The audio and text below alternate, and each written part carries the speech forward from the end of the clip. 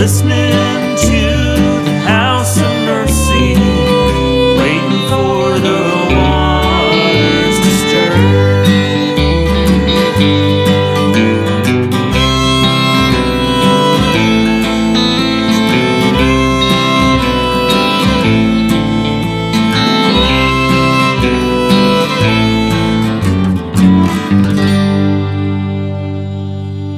This is the sort of story which can subvert hard carapaces and melt stony hearts into what we really want to be all along, but are too frightened to access.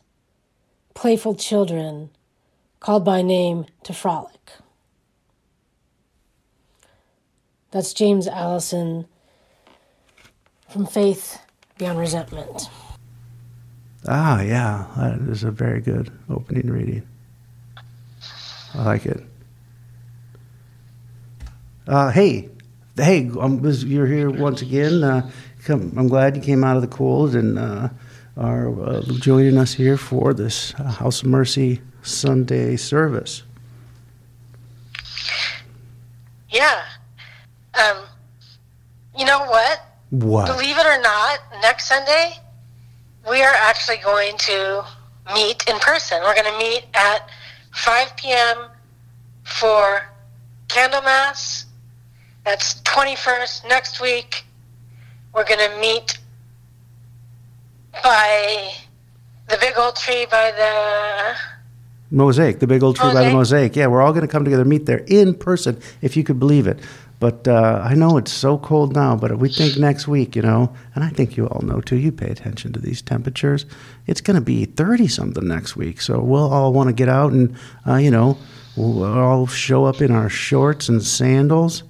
And the sun's going to be shining, the snow's going to be melted. It's going to be a beautiful Candlemas.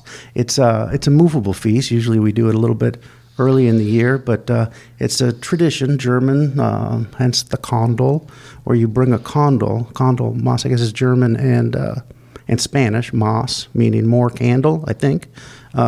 This German, Spanish, or it could be mass, like in a church service. I don't know.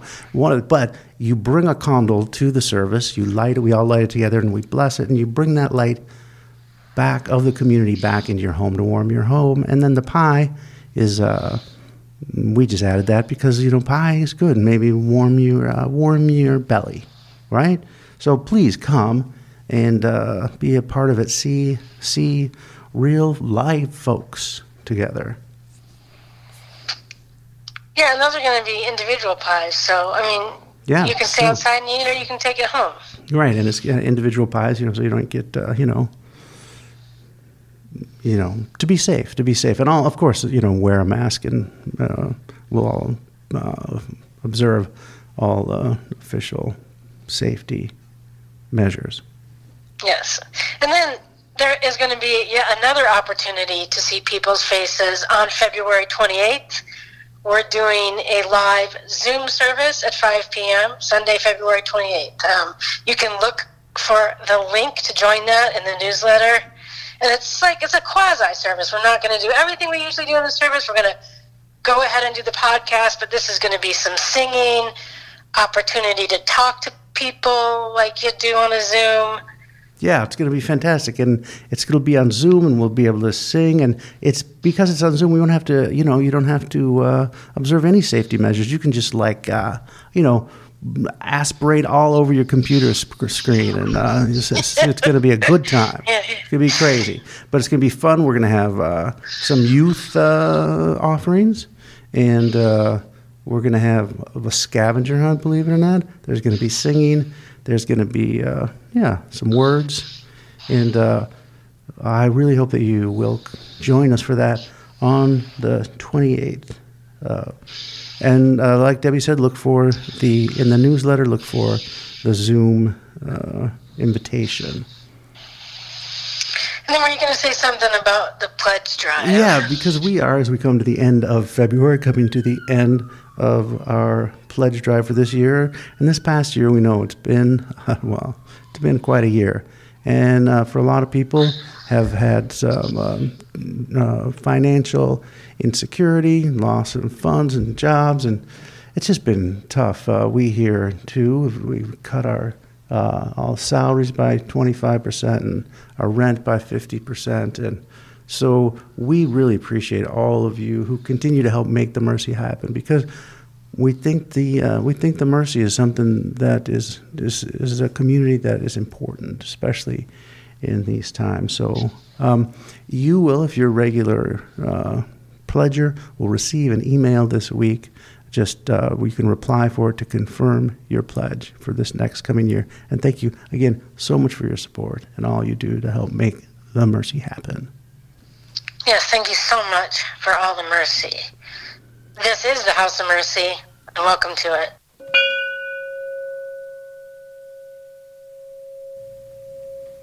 Won't you please join me in the prayer of invocation? In the deep, cold, and careening chaos of the political and the culture of acquittal and COVID vaccine, let none of that numb us to the possibilities of mercy, the suffering of our neighbor, the love of those nearby, or the profound peace of your presence. May we be contained by it now. Amen. Now may the peace of Christ be with you all. Please share a sign of peace with one another. There's a road that's straight and narrow that the saints have traveled on, paved with all the tribulations of the martyrs that have gone. If you're grateful for their victory and for showing us the way, then give thanks for all your blessings. Get on your knees and pray. Thank God for every flower and each tree. Thank God for all the mountains and the sea. Thank God for giving life to you and me.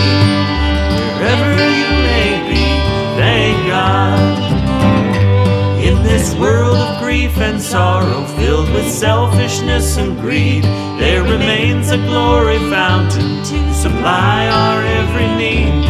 You can find it in the temple with the welcome on the door, but be sure to count your blessings before you ask for more.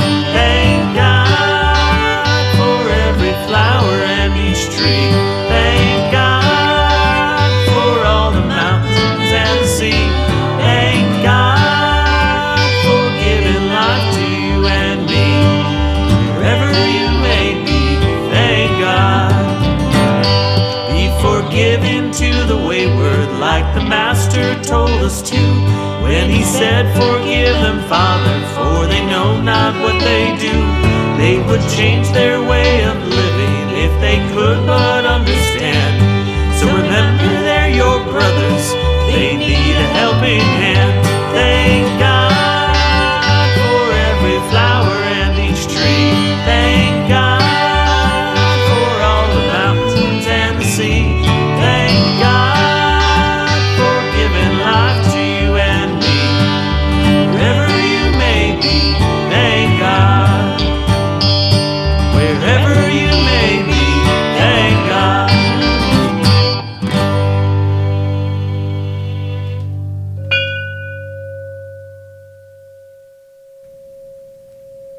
Won't you please join me now in the prayers of community? I'll end each prayer with God in your mercy, and I invite you to respond. Hear our prayer. God of mercy, with all of the conflict, news cycle clutter, and real needs that surround us, raise our heads that we might take a beat to see through it all to the brilliance of your creation, not over it all, not beyond it all, but through it, to include it in our view of the horizon, and to place it in the context of creation and recreation. Lord, in your mercy, hear our prayer. God of mercy, in this coming season of Lent, help us to make time for contemplation, for pausing, for thinking deeper, and to follow the spiritual path you would lead us on if we listen in this season of preparation. God, in your mercy, hear our prayer. God of mercy, we pray for those in need of spiritual, emotional, and physical healing. We pray especially for Sonia's dad, that you would surround him with your peace, that you would be real to him, that he would be aware of your presence. Pray for Sonia and her family as they care for him and mourn in his suffering. Bring him healing, bring him comfort. We pray for healing and comfort for all those who are in prison, prisoners of addiction, those suffering from profound loneliness, those who are mourning the loss of a loved one or received a diagnosis of a serious illness. We pray for those of us who suffer from mental illness, especially in this continued time of isolation. God of mercy, creation, and healing, hold all of these people in your arms. God, in your mercy, hear our prayer. God of mercy, we have not loved you with all that we are. We have hurt those closest to us. We've hurt those in our lives and those who pass through our lives with the things that we have done. We ask for forgiveness and are confident that you judge us with your grace. Lord, in your mercy, hear our prayer. God of mercy, meet us now in this extended time of silence.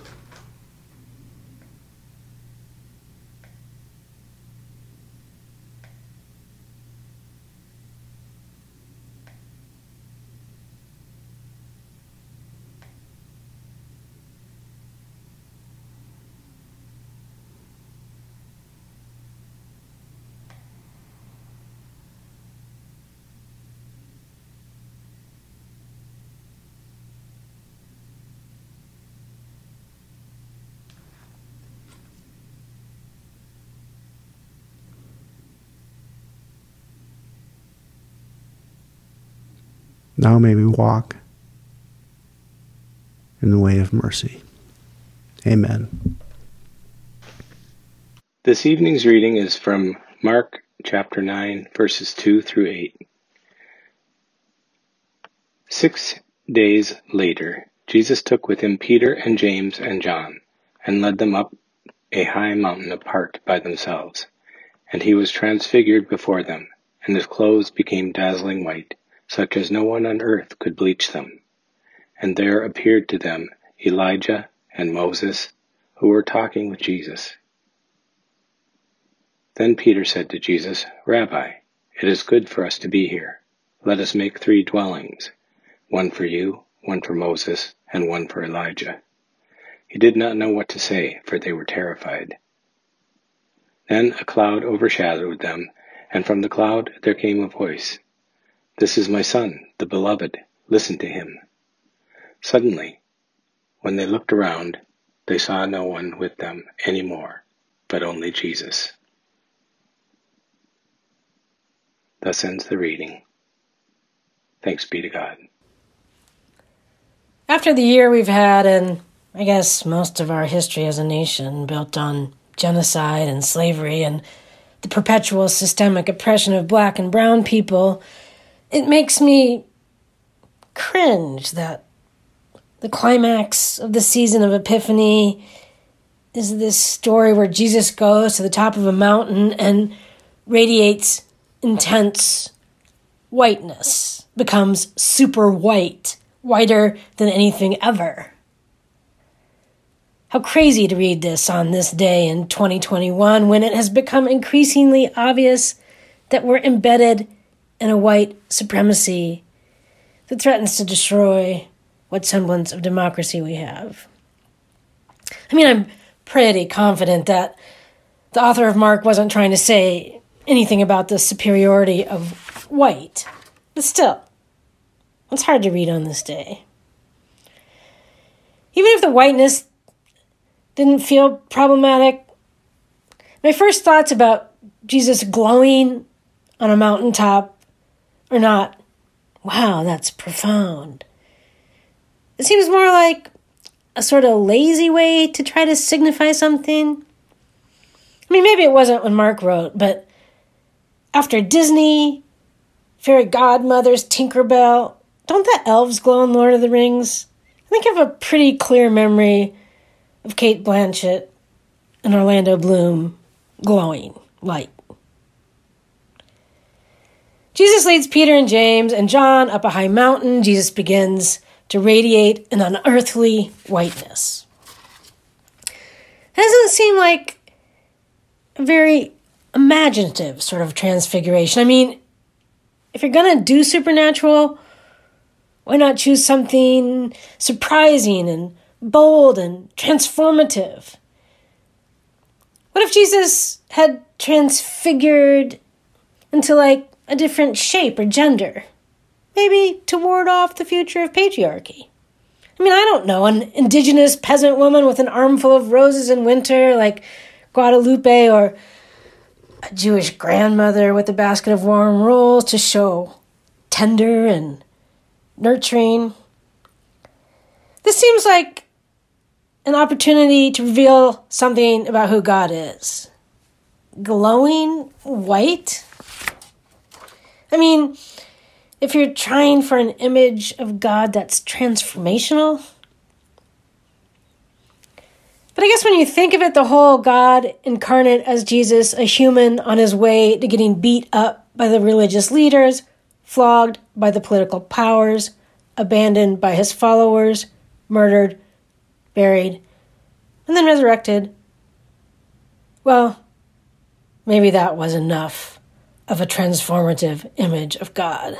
And this little episode on the mountaintop isn't really that big of a deal in the context of the whole story. Or maybe there's something here, and it's just not obvious to me immediately.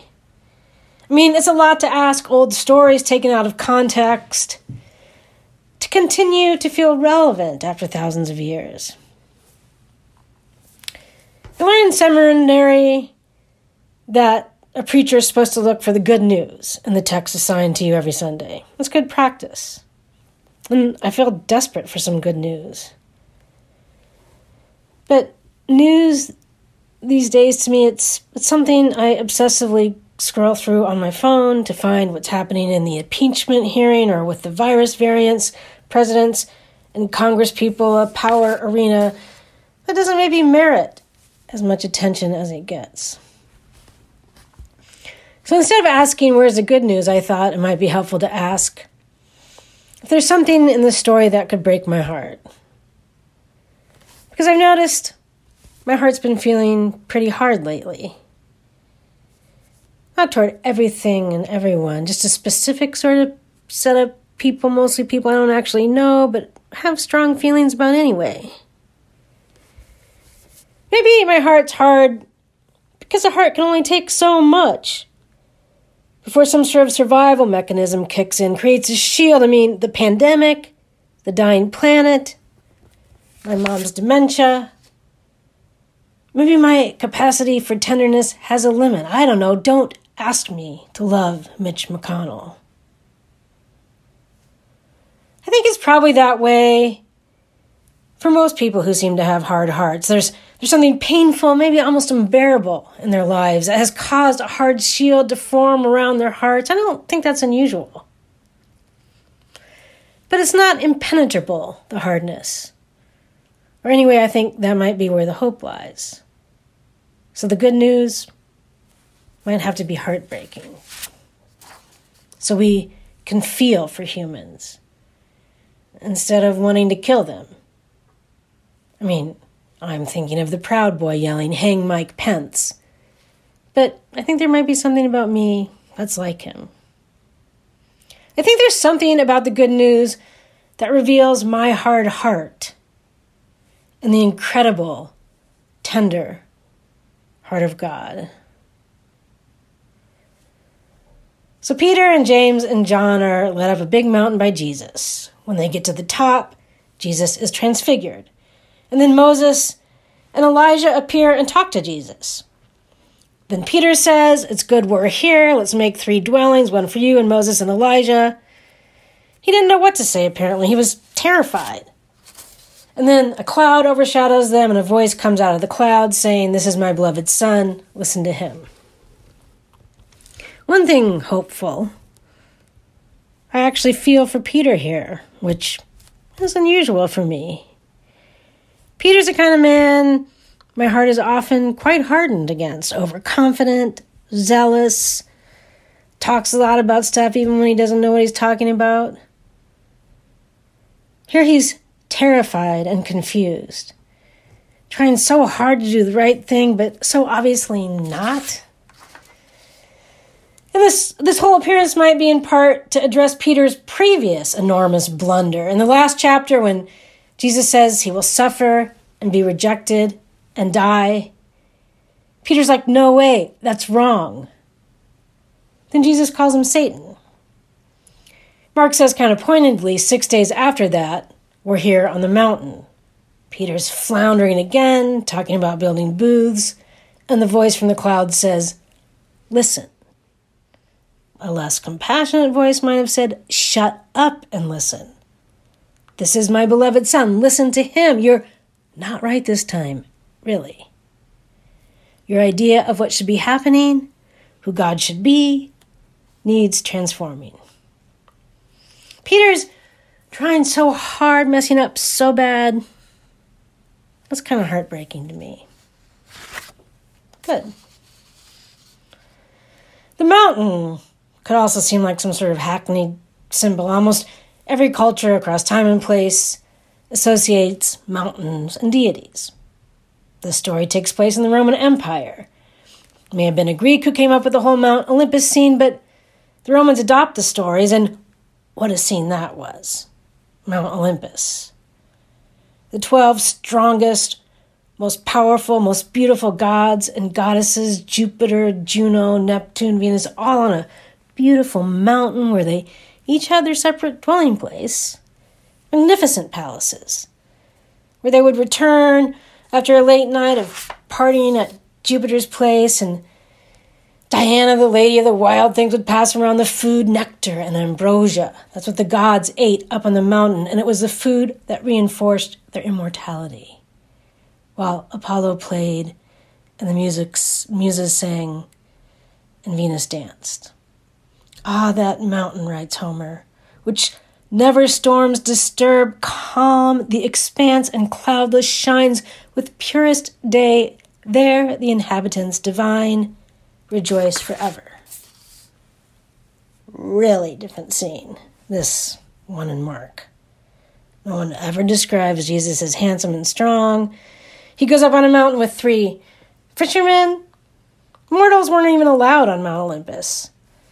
And a cloud overshadows them, and they're afraid. They go up, but almost immediately head back down on their way toward Jerusalem, where Jesus will be tortured and die. Maybe Mark was being surprising and bold and transformative to tell his story. Mountains played a significant role in Hebrew culture as well. It's not Moses and Elijah's first time on mountains where there's some sort of divine manifestation. Moses encounters God on Mount Sinai. That's where Moses gets the tablets, the 10 Commandments. God, it says in Exodus, is like a devouring fire on that mountain. Moses spends 40 days up there, gets a lot of very specific instructions from God about how to build a lot of different things. Tabernacle, a table, a lampstand, instructions about vestments, oil, ordination. And because the whole process takes so long, apparently, the people God has led out of Egypt get tired of waiting for Moses to come down, and they make a golden calf to worship. And God is so mad. God says to Moses, now let me alone so that my wrath may burn hot against them, and I may consume them. Moses has to talk God out of killing all the people. That's not the only time Moses does that. Mark's story is definitely a different scene from that one. Mark writes that Moses and Elijah and Jesus talk. I wonder what they talk about. Maybe Moses felt happy to meet Jesus on the mountain, relieved not to be having to talk him out of killing anyone. Maybe in the presence of Jesus, Moses was able to see that the seemingly violent deity was somehow obscuring the tender-hearted lover. And Moses is giddy to be standing there, unafraid. No need to cajole. I mean, obviously, I have no idea, but it seems like it might be a relief not to have to take down all those measurements for building things. Maybe Moses could understand Peter's inclination to build something. And I can imagine every bone in his body, if figures appearing from the past have bones in their body, I don't know, relaxing. You don't have to write down anything. Listen. This is my beloved son. And maybe Moses felt some of that tender-hearted love flowing over him. And Elijah on Mount Carmel. He had a contest with 450 priests of Baal to prove whose God was real. The priests of Baal were unable to work their magic, but the fire of Elijah's God came down and consumed the burnt offering, and then Elijah killed the 450 priests of Baal, and their blood flowed all around the base of the mountain. This scene in Mark is really not like that one. I wonder if in the face of Jesus, Elijah felt shame about that violent day.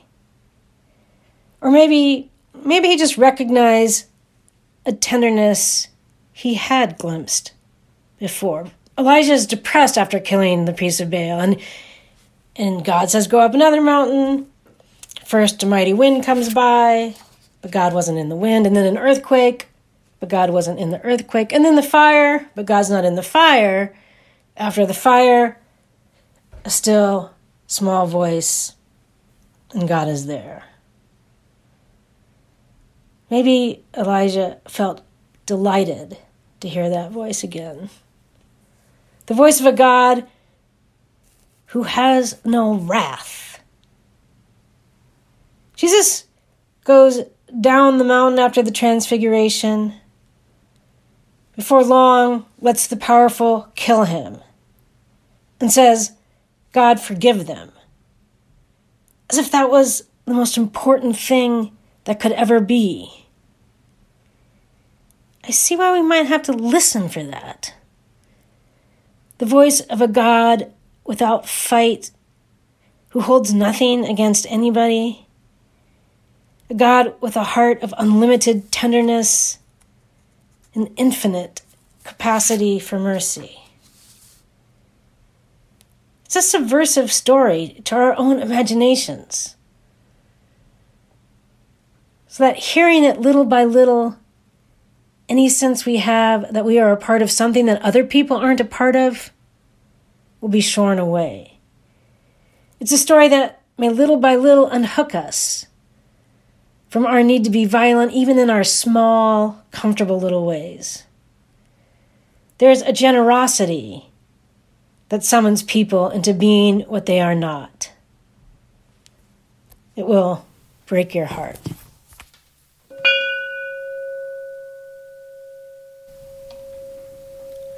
This is the Lord's table, and all are welcome.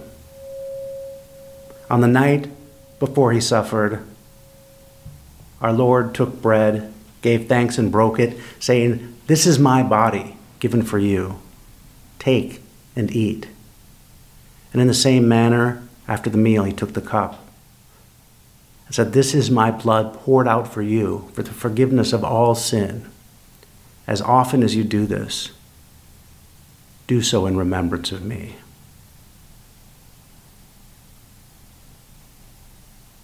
Amen.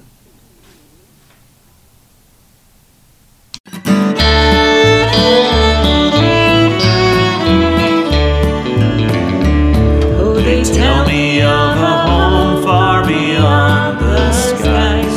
Oh, they tell me of a home far away.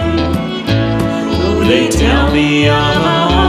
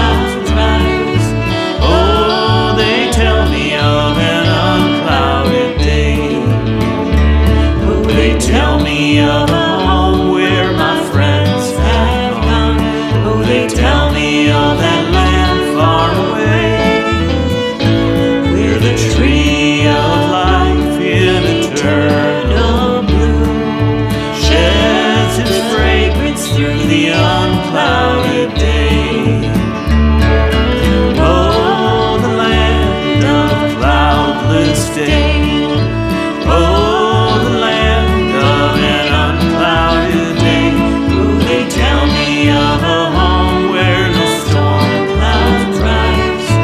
Oh, they tell me of an unclouded day. Oh, they tell me that he smiles on his children there, and his smile drives their sorrows all away. And they tell me that no tears ever come again in that lovely land of unclouded day. Oh, the land of cloudless day. Oh, the land of an unclouded day. Oh, they tell me of a home where no storm clouds rise. Oh, they tell me of an unclouded day.